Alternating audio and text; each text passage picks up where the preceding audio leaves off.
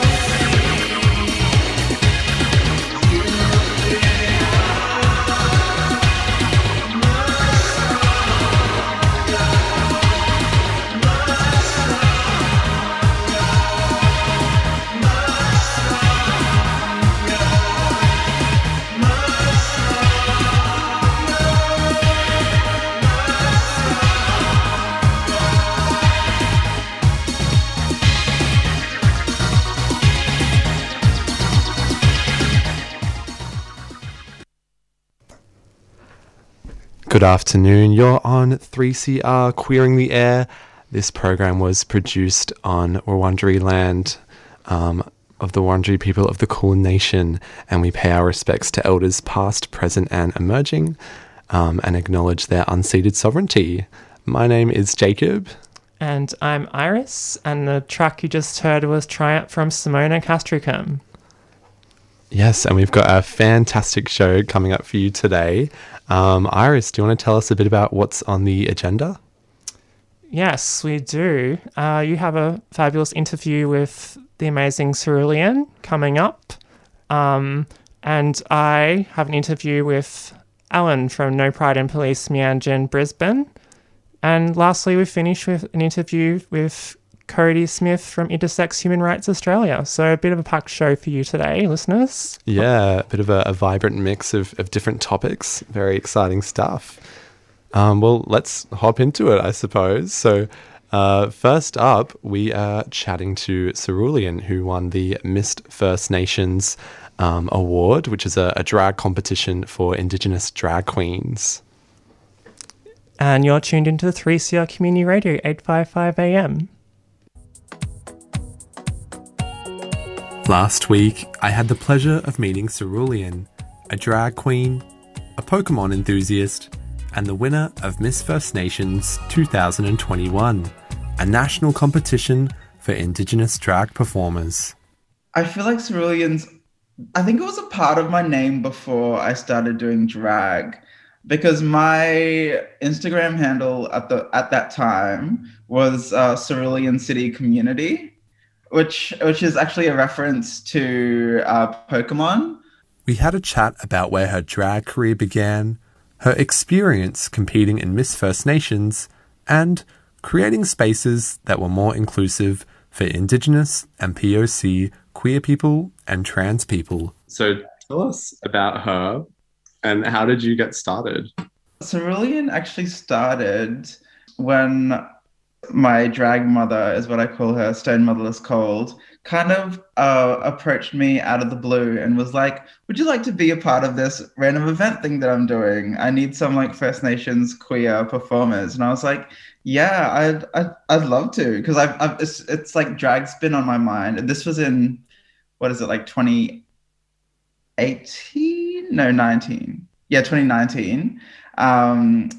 So she approached me and I was like, okay, yeah, I'll do it, because drag's been on my mind for like, I think about a month at that point. Like, just like in and out, like, should I do drag? Actually, I don't know, maybe not. Should I? So that was kind of like that clear indication of like, okay, cool, I'm just going to do this. So I went ahead and done it. It was actually a part of the Northcote Let's Take Over program that they do.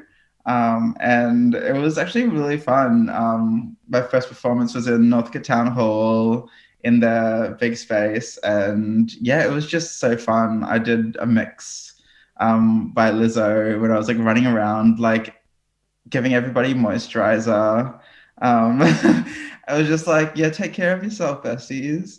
What Lizzo songs were you giving out moisturizer to? I'm curious to know what that... It was... Actually, you know what? It was the day after Because I Love You came out. So like, if you know that song, I'm crying because I love you. It was that one. And also Water Me, which is with where the moisturizer comes through, because she was like, I moisturize myself daily. It's all about like self-care. And I was like, okay, cute, let's do that. So I just got a bottle of moisturizer and I was running around in the crowd, like, making sure people take care of themselves, But like, from then on in, it was just kind of like, oh, I love this. So I really want to continue on, because I'm pretty sure Stone would have seen me do like a Yaya's lip sync for my pint or something. It was like, cool, okay, let's try Oscar. And yeah, just from there, it kind of just grew. My second performance was at the NAIDOC Pride, Victorian Pride night, where actually Stone got crowned as Vic Pride 2019 and has been Vic Pride up until now, because we haven't been able to do another one. And yeah, no, it was just really fun to be able to perform, and like performance has always been like, I guess, a part of me. So it was really fun to bring it out in drag. The Miss First Nations competition has 3 components. The first component involves the performers preparing a national costume and delivering a talent. So a national costume is when we'd kind of, dress up in like, I guess, an outfit inspired by where we come from, our identity as First Nations people. Like, we're all from different places all around this country, and like to really bring that to the stage. Cerulean's national costume was inspired by her Torres Strait Islander heritage. Yeah, so I am Meriam and Erub Kebele from the islands of Mer and Erub on the Torres Strait Islands up north. And we're like saltwater people. It's an island. We're surrounded by like, fish and beautiful, just really beautiful blue and green scenery in the tropics, in the beautiful heat.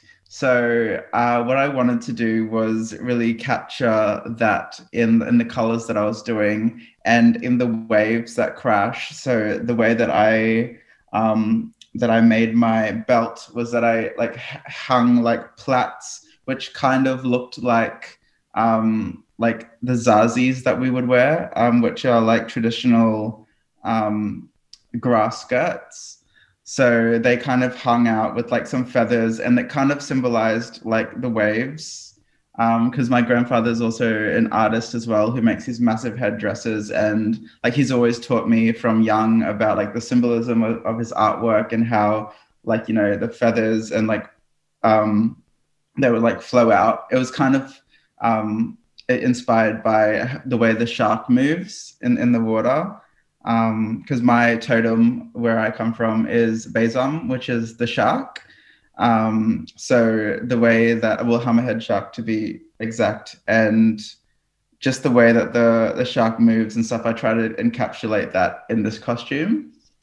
The second component of the competition is a lip sync superstar, where competitors were given a playlist of songs to learn, one of which would be chosen at random on the night. You get up on stage and you perform whatever comes on. and one of those songs was Proud Mary. And we were all hoping that we were not going to get Proud Mary. And it was such an iconic song. And I was like, no way. I did end up getting We Got Love by Jessica Mauboy. The third component was the finale, where competitors had full creative control to do any performance that they liked. So I did a performance to, it was like themed about working. It had like a clip from like Jasmine Masters talking about work, and then had like Work It by Missy Elliott, Work by Kelly Rowland, and I forget the other one. But yeah, it was like a fun mix where I was kind of cleaning the stage with like a rag and a spray bottle. It was really fun. The Miss First Nations competition kept us all entertained during the Midsummer and Yurrumboi festivals, with its amazing range of fabulous drag entertainers. It also gives an important platform for queer Indigenous people, as LGBTQIA+ venues and events are often catered towards white audiences. It's so important to have things like Miss First Nations, because it really kind of gives us a space to be our true selves. Because as like First Nations people, as like people of color, I feel like we're always code switching between like, I guess, how we are with family, with community, and how we are in this white world that we live in. And I feel like being in this queer space as well, especially because I guess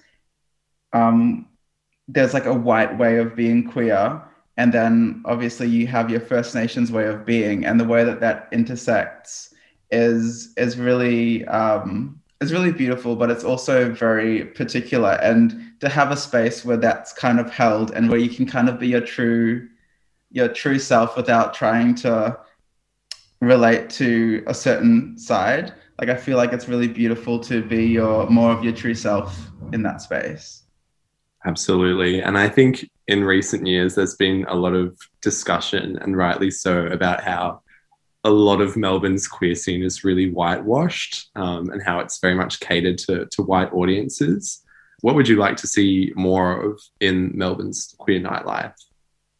I would love to see more diversity within the nightlife. I'd love to see more, I guess, not only First Nations performers, but POC performers. And I know that, like, I guess it's a bit of a journey that we all have to go on to kind of build up these spaces and, like, make room for a lot of our performers to grow and move into. A lot of that's to do like with safe spaces as well, like specifically gay clubs, because like there aren't a lot of places out there that are even queer in that space. Like, it's all created for like gay males, when like, we have so much of our rainbow community that don't really get that visibility either within the scene. I feel like there are a few places that have been like, platforming more of those communities in like Rainbow House Club, for example. A lot of people are doing a lot more independent stuff. Yeah, and I also think that to like, I guess, decentralize drag as well, I feel like is a big thing. Like I feel like everything is kind of bubbling within like Smith Street, for example, maybe a bit down south, but I feel like you should be able to be queer wherever you are as well in those spaces around Melbourne. It's not just the one place. Like I feel like there should be a night, even out like, in your rural spaces as well, like piano bars kind of doing a lot of that stuff in the rural spaces, to be able to, I guess, bring that around. Because I guess like I know a lot of my friends also live like out as well. So it's like if you're coming in just for that one spot, like it's really cute and fun, but it's also a bit like it's not as accessible. Cerulean is also involved in an independent drag collective called Smash that showcases POC performers. Recently, in lockdown, they've hosted 2 virtual drag events. Smash is a group of like 9 of us. It actually came through like, I guess, the need for a lot more POC performers, First Nations performers. So it was kind of like this group, a part of the Motherless House as well, the Motherless House Collective. And we kind of, I guess, grouped some other orphan drag artists as well. So there's like a group of us that, really, I guess it's kind of like we're trying to create a night to really platform like a lot of POC talent, because like, we don't really see a lot of that around. And we've been doing some online stuff as well. We had something called Club Smash a few weeks ago.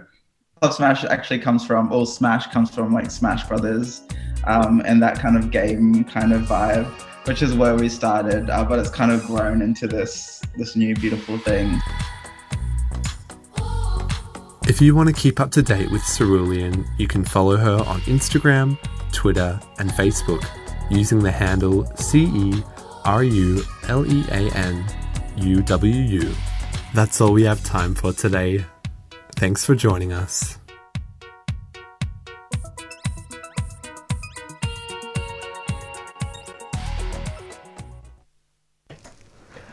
So that was a pre-recorded interview with the Miss First Nations title award holder, Cerulean.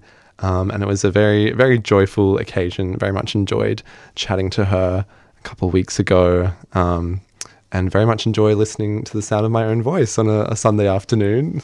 That's a joke. I actually don't. So up next, we're going to play a community service announcement, and then Iris has a very exciting segment to play afterwards. Fitzroy Legal Service has launched a free information and advice phone service for people who have been stopped, questioned, fined or charged for breaching COVID-19 restrictions. Have you been fined or charged under the new laws? Or stopped and questioned by police for being outside? Call 0434 136 501. Weekdays between 9am and 5pm. That's 0434 136 501. Or head to fitzroy-legal.org.au for more information. You can also report incidents at covidpolicing.org.au. Fitzroy Legal Service is a 3CR supporter.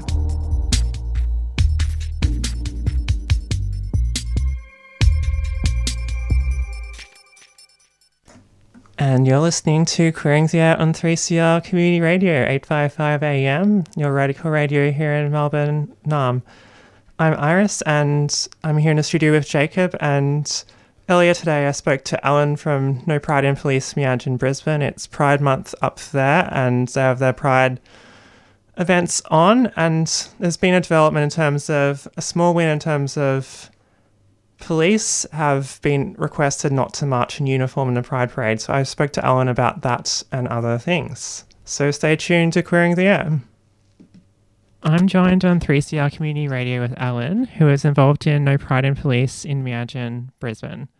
And we're going to be talking about the struggle around Pride March and Liberation in Brisbane, Miagin, especially in the context of a small win regarding a request for Brisbane Police not to march in uniform at the Pride March. But first, could you introduce yourself for listeners? Oh, thanks for having me, Iris. My name is Ellen, and I am part of a collective called No Pride in Police. That started back in sort of 2016, 2017, protesting the involvement of Queensland Police Service marching in Pride in their uniforms. There's a lot of other different groups that I'm involved in and who've been involved in this struggle. And yeah, this year, the Brisbane Pride Collective, or Brisbane Pride Incorporated, who run the festival, have requested that the police not march in uniform, as you said, which was not necessarily a result of our insistent asking them over the years. We've sent a lot of open letters requesting they do that, but over a controversy around some secret Facebook police groups and the activity in there. Interesting. Before we go more into that, how did you become involved in that collective? So I think the police were first invited to march in uniform in, I believe, 2015. And in that year, a queer group at university that I was involved in sent an open letter, condemning that decision. And me and a few different other sort of radical queers the next year decided that we needed to keep up that pressure and something needed to be done about it. So there were banners that were held at the start of the march, where the march finishes and they go into the Fair Day. It's like a paid Fair Day event. And we did a lot of postering. Awesome. Yeah, that's interesting. Because towards the end of September, following what you said around, you already sort of preempted this question a bit, but in terms of Brisbane Pride requesting Queensland Police not to march in uniform at Pride, which is happening later in October, I believe, why did this decision come about? You're suggesting that it wasn't necessarily... It had a lot to do with other factors other than what you've already been doing in terms of the media, and I've seen media around Brisbane and Queensland Police's Facebook groups. Does that have something to do with it? Yeah, so Queensland Police a lot of members were involved in some secret Facebook group that was the contents of which were leaked, and there was a lot of homophobic, sexist and racist comments being made, a lot of just, general police bigotry, and some of these posts and comments were made public. And I don't believe that QPS gave an apology. So my understanding is that Brisbane Pride Festival asked the Queensland Police Service to make an apology for it, and also to make an apology for previous homophobic violence. So the Queensland Parliament has apologised for, everybody who was criminalised for sodomy and that kind of thing before those things were decriminalised. Queensland Police Service has never formally apologised, and they declined Brisbane Pride Festival's request for an apology. And so in response, Brisbane Pride Festival requested they not participate in uniform. I see. So it's kind of the police's doing, like not keeping quiet the blatant oppression in the police. Not that it isn't quiet for most people who are on the ends of police violence at all, but in terms of it hitting the media and it being like a PR problem or something. Yeah, massively. It's just like it's not surprising to me, and I don't think it should be surprising to anybody. The police have these sort of secret Facebook groups and they make these sort of comments in them. And I do, obviously I support the decision by Brisbane Pride Festival, and I think it's the right decision. But it's also shocking to me that it's been made over some Facebook comments and not, for instance, the death of an Indigenous woman who happened, right here in the Brisbane Watch House in the CBD in September last year. Her name was Shelley Tilbury, or plenty of other things that have happened that QPS has been involved in. Yeah, for sure. There is a lot of contradictions and stuff embedded in that in terms of what matters to, like, what affects the PR of a corporation and what isn't seen as worthy of that. One of the demands of No Pride in Police's statement on a decision around Brisbane Pride and just in relation to the request for police not to march in uniform is for a decommodified and decorporatised Pride. What would that look like for you? Yeah, so that's been a common theme as well. No Pride in Police doesn't just want no police. We also want, a return to the radical roots of Pride. Currently, Pride Incorporated in Brisbane, the Pride that we have is quite corporatised. There are a few large grocery chain conglomerates that do a lot of the sponsoring. There's a lot of banks that do a lot of the sponsoring, and it's really difficult to even take a photo of the march or the speakers at the beginning of the march without seeing those huge logos backing it and everything else.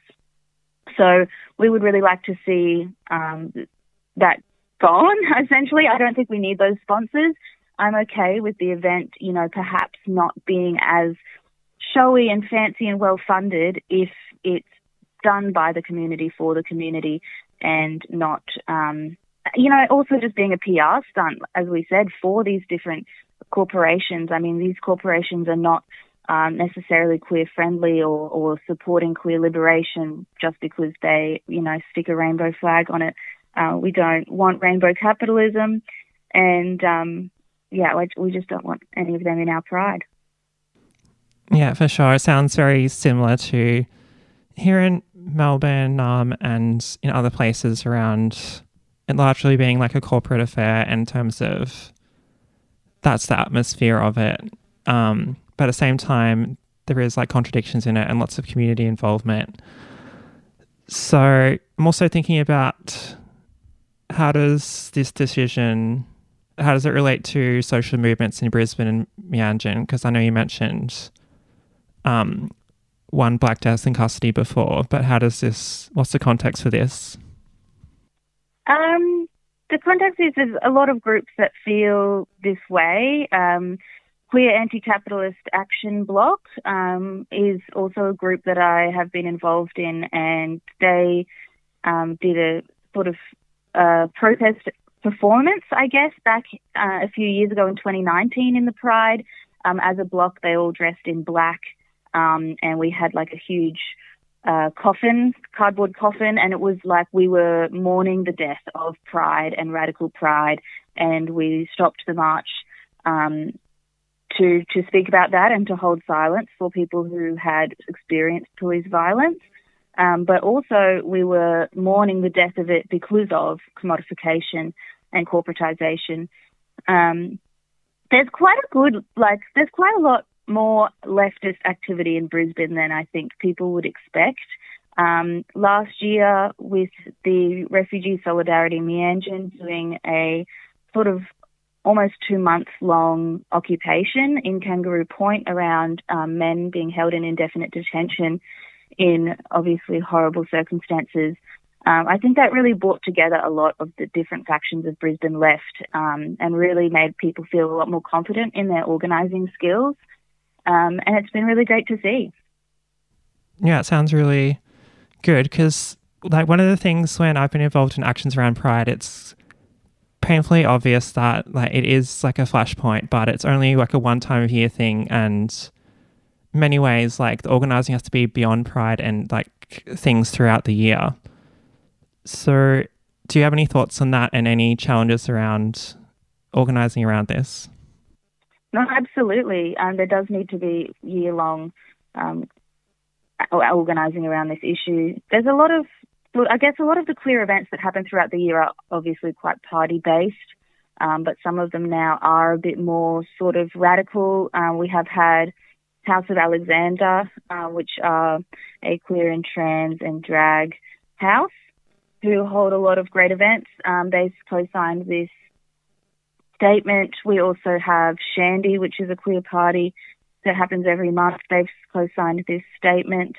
So QACAB, the Queer Anti-Capitalist Action Bloc, they do stuff year-round, and at one point we're interested in sort of adopting a similar strategy to Pride and Protest in Eora or Sydney in terms of trying to be more involved in Pride Incorporated as a body and sort of doing that sort of longer campaign work to potentially, you know, join the AGM and get people elected and that kind of thing.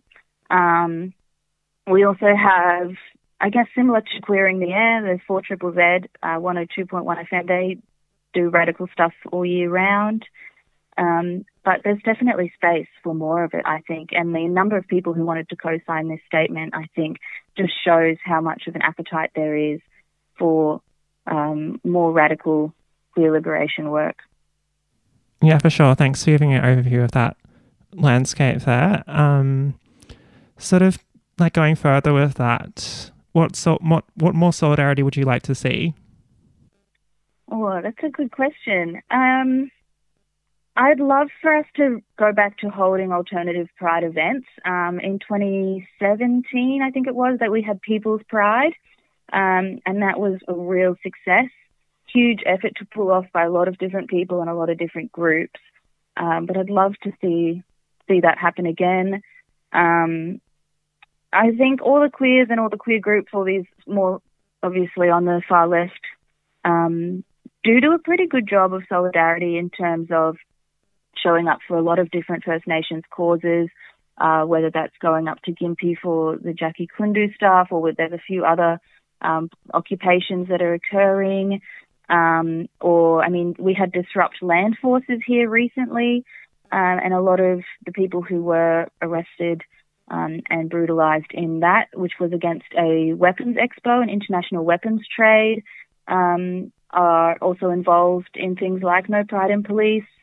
And then, of course, the big one would probably be Refugee Solidarity Meanjin, which has been doing really great work around the refugees, not just who are currently detained, but also who have been recently released without access to Centrelink and without rights to work, and organising to get them housed and fed. Cool, thanks for that. So do you have any final thoughts or shout-outs or anything else you'd like to speak about? I'd like to say thank you for having me on air, and I really am loving the solidarity between all the different cities on the East Coast. There's a real appetite on the radical queer left to reclaim Pride and to get the cops out and reclaim it for ourselves. And it's great that we can share between each other what's going on in our different places and how that fight looks. Obviously, for us here in Queensland, the biggest things at the moment is also the decriminalisation of sex work. And of course, Black deaths in custody continues to be an issue. And hopefully we are going to continue to make wins. I hope so too. Thank you so much, Ellen, for joining me on Queering the Air 3CR Community Radio. Thank you so much for having me, Iris. And you're tuned into Queering the Air, as you just heard, 3CR 855 AM, your radical radio, on digital radio and streaming on demand as well. I'm Iris, here in the studio with Jacob, and you were just listening to Alan from No Pride in Police Meanjin Brisbane. Definitely check out their social media. It'd be cool to see what else they get up to, particularly towards the end of the month, and the Pride March and Festival is on there. Check them out on Facebook and Instagram. Yeah, thanks for sharing that one, Iris. I think it was a really important and thoughtful piece, and I think it's really... I love the idea of being able to reclaim Pride as something for everyone. And I think it is so important that, you know, police who have traditionally been the oppressors are not included in that.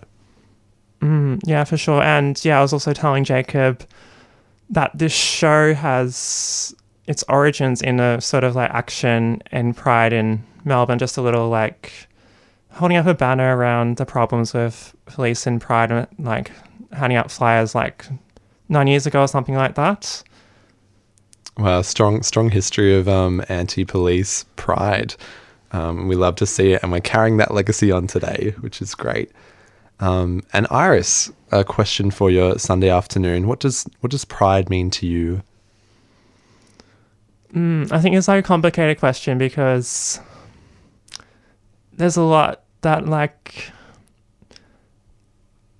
there's a lot I'm like don't believe in and don't have pride in. Like a lot of the pride stuff is contradictory, as like listeners would have heard about there. And I also think about this activist group in like San Francisco that's called Gay Shame, and it's like pointing out how like there's pride in all these things that are just completely contradictory and in no way compatible with like queer liberation or anything. So with pride, I often like think about shame at the same time, like in terms of all these contradictory things going on. And I guess like there's pride in an identity sense, being pride in aspects of your identity, but also pride is also bound up in oppression in terms of like white nationalist pride that's messed up. So it's like there's a lot to unpack there. So much to unpack. Couldn't agree more. I think for me, pride is like a performance, because for me, queerness is a performance. And I loved your point before about how it's got all these contradictions and shame. And I think freeing ourselves from the shackles of shame is a major part of pride for me, and not having to choose between the binary of men or women, and just feeling free to live as our authentic selves. And I think personally, these past few months have been quite challenging because I have felt quite disconnected from the LGBTQIA plus community with the COVID lockdowns and things. How's that affected you, Iris? Yeah, it has been like a time that's gone past. I wouldn't be able to tell you a lot of things I've done, because a lot of time it's just like getting through things. It hasn't been the best time for like medical stuff unrelated to COVID for me either. But yeah, I think it's mixed feelings. I both really like these stay-at-home orders can be really full on and cut you off from like in-person hangouts for like, you know, like a understandable reason to reduce transmission contact to contact. At the same time, there's like increased police powers. There's all sorts of like elements of social control sometimes the state uses with these measures, at the same time as like lots of incompetence in terms of the management of the pandemic, and just hearing about more cases in children's prisons today. Why are there people being locked up that are young adults, etc. And more cases in the refugee prison, the Park Hotel here in Melbourne as well. It's just like a massive it's just so much state mismanagement of this, and it's contradictory because like even as things open up, like that's going to be felt unevenly. A lot of people will still be at home, have to take precautions because there's mass transmission now. Definitely get vaccinated if you're not vaccinated, because that's like the main form of protection now as things open up in the state sort of. And really, like the state should like be doing more in terms of ventilation and precautionary restriction stuff, because like it's like other places overseas, when they've opened up, there need to be like a vaccine plus strategy, because it's so infectious. Certainly, I think it's going to be a really challenging time. And while I do look forward to opening up and seeing people again, I think that there's some really valuable lessons from the pandemic about making sure we look after people who are immunocompromised or for other reasons will be disproportionately affected by the pandemic. So I totally agree. There's been a lot of mismanagement by the state, and particularly by New South Wales, not to point fingers or anything, but there's a lot of work to do, and I think we could be doing a lot better. Cool. So I think now we're going to go to a quick community service announcement, and we'll be right back with another interview for you. 20 Years on the Inside is an iconic new podcast series that gives voice to the experience of First Nations people in the Victorian prison system. 20 Years on the Inside. I'm Vicky Roach. And I'm Kutcher Edwards. This series reflects on 20 years of listening to our mobs on the inside as part of the Beyond the Bars prison broadcasts. 20 Years on the Inside is essential listening for anyone looking to educate themselves about the realities of life on the inside and the need to end Aboriginal and Torres Strait Islander incarceration. Well, a lot of the boys mentioned about being in jail. What you do really isn't who you are. You know, it's how you love your family, it's how you care about your cousins, and it's how you care about your people. That's what this is about for me.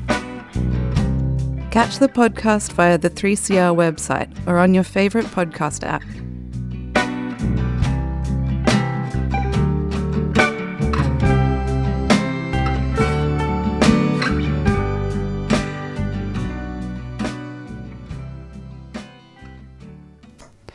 Welcome back to 3CR. You're on Queering the Air. My name's Jacob and we're joined by Iris today in the studio. Hope you're enjoying your Sunday afternoon. Next up, we've got an interview that was recorded on Monday from Intersex Human Rights Australia.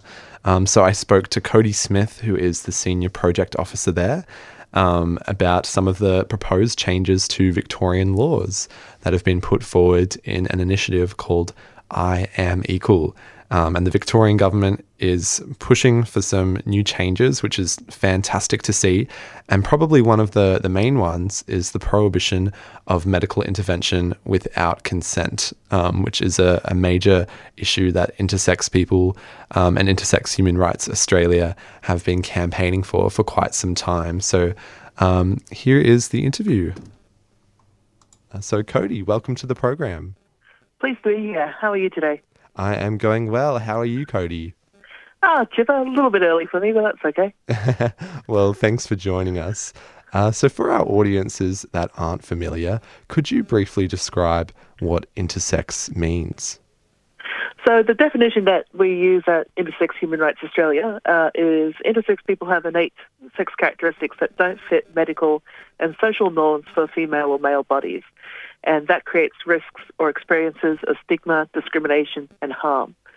One of the most important things you need to understand about intersex is that it's an umbrella term that talks about 40 different diagnoses which represent sort of natural bodily diversity.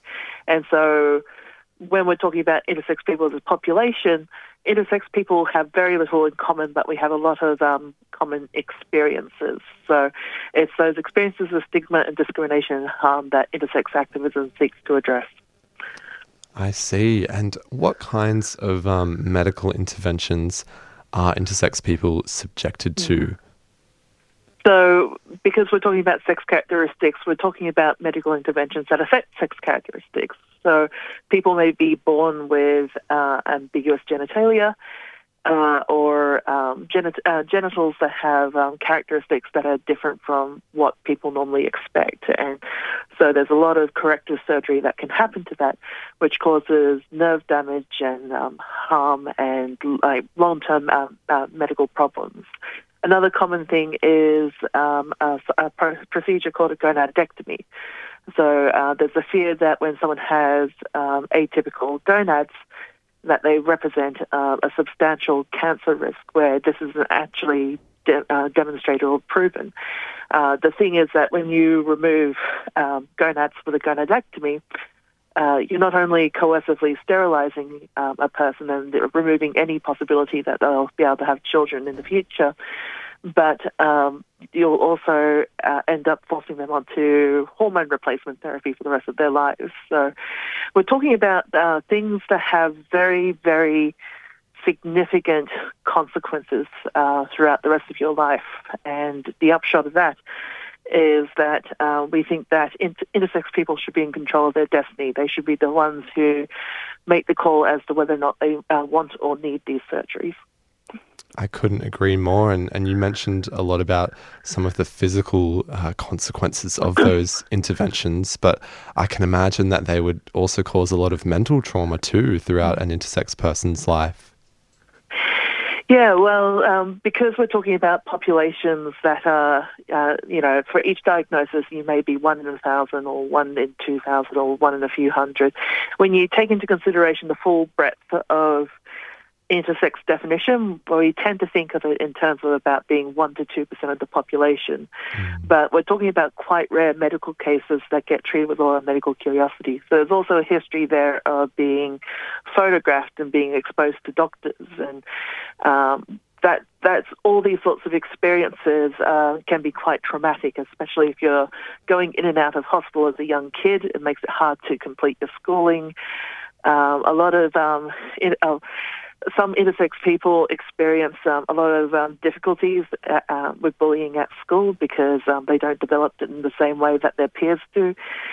So we're talking about a very, very broad range of difficult experiences, and ultimately what the goal of the movement is to reduce harm. Of course. And I know that recently in July, the Victorian government released their I Am Equal vision, which is their commitment for improving the lives of intersex people. And I think it's something that's been quite underreported. And I know that Intersex Human Rights Australia have been campaigning for this for a while. So do you want to tell us a bit about the campaign that has gone into changing these laws, not only in Victoria, but also across Australia? So Intersex Human Rights Australia first started out as Organisation Intersex International Australia, or OII Australia. I believe they first incorporated in 2010. But the intersex rights movement largely goes back to the 1990s. So in 1993, ISNA was founded. I can't quite remember what ISNA stands for. I think it's the Intersex Society of North America.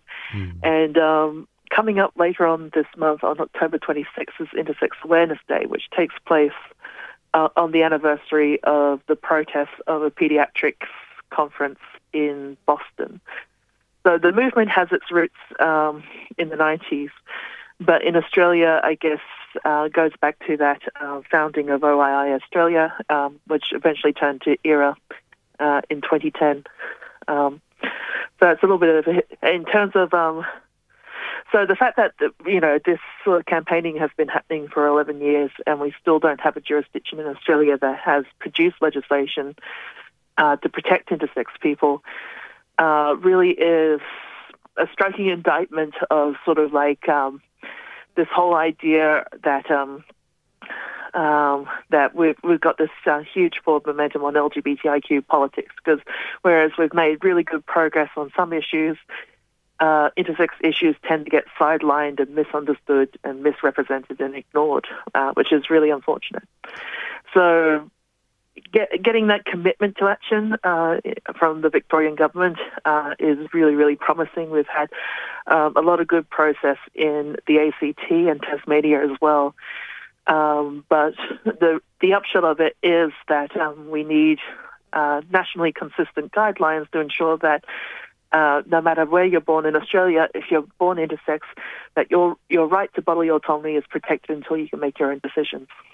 Absolutely. I couldn't agree more. And I think a lot of the time people tend to understand the other components of the LGBT acronym, like lesbian, gay, bi, and intersex seems to always be one that's sidelined. So it is promising that the Victorian government is doing something about this.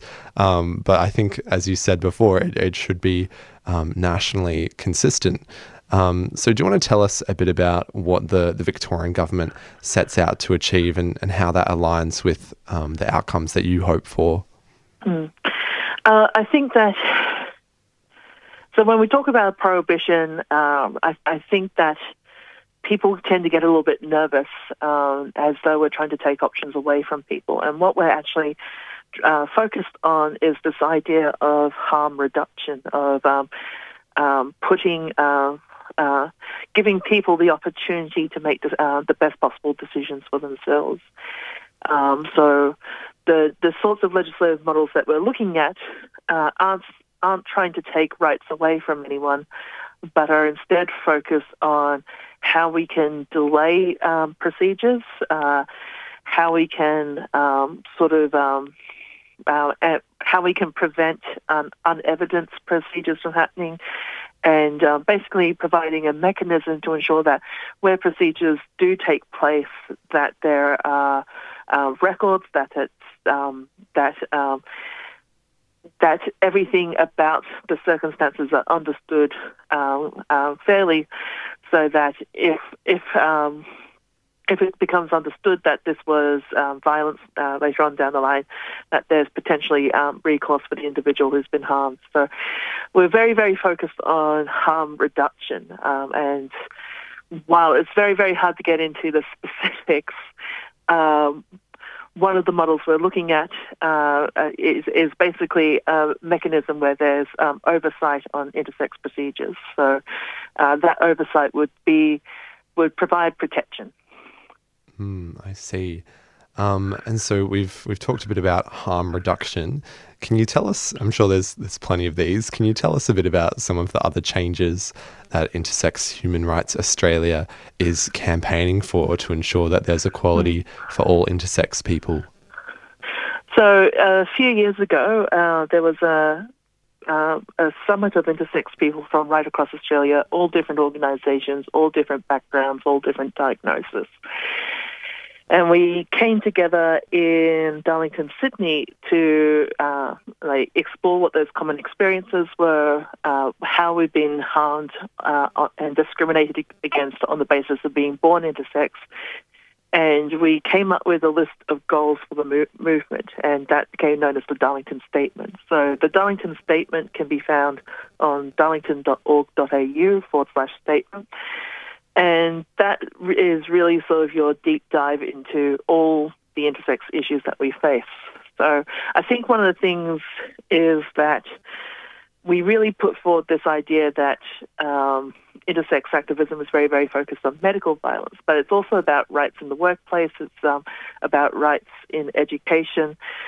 Like, if you think about, when boys and girls learn about their bodies at age 12, a lot of intersex people don't find out they're intersex until much later on in life. And there shouldn't be anything so complicated or shameful about being born intersex that we shouldn't be teaching intersex children about their own bodies in the same environment.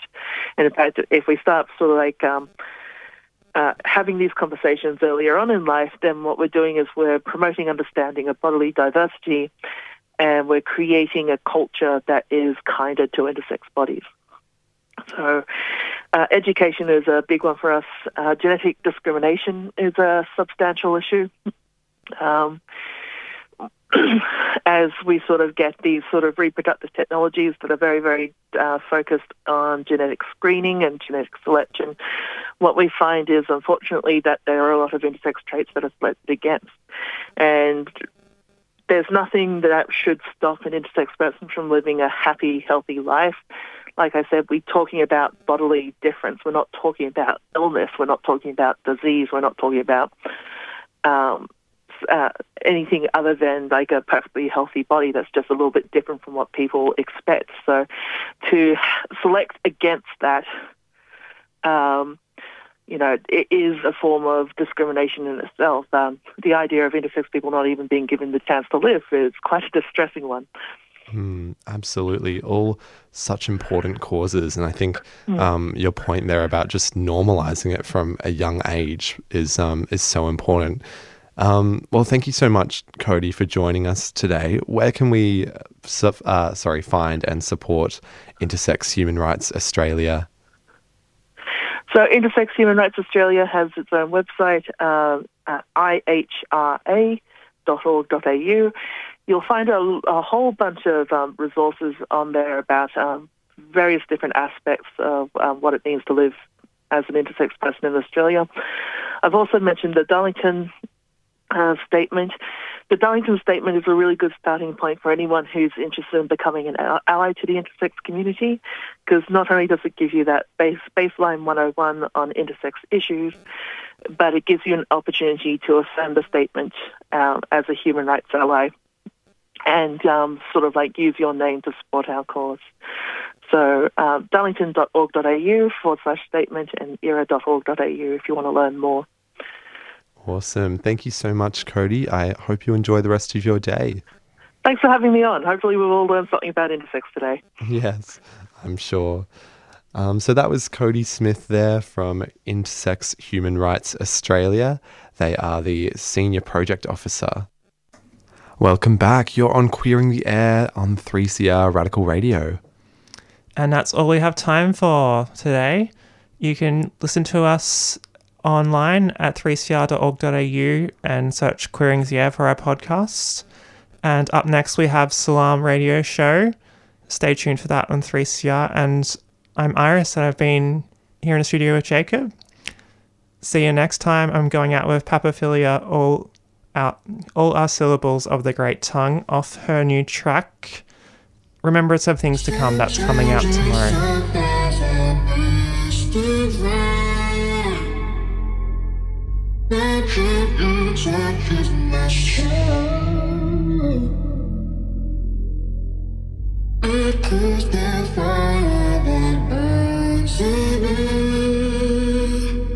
And I said we lose control.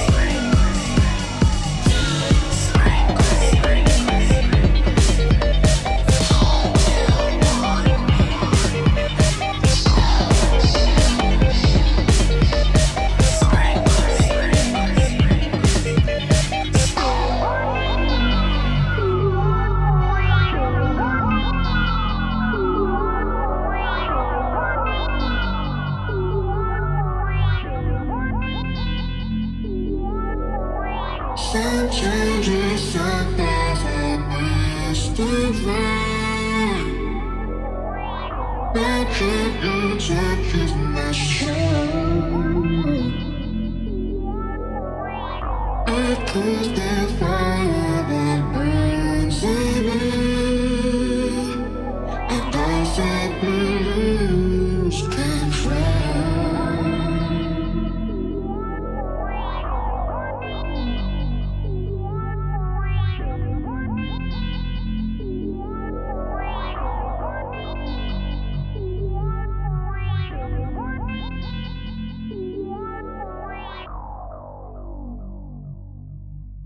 You've been listening to a 3CR podcast produced in the studios of independent community radio station 3CR in Melbourne, Australia. For more information, go to allthews.3cr.org.au.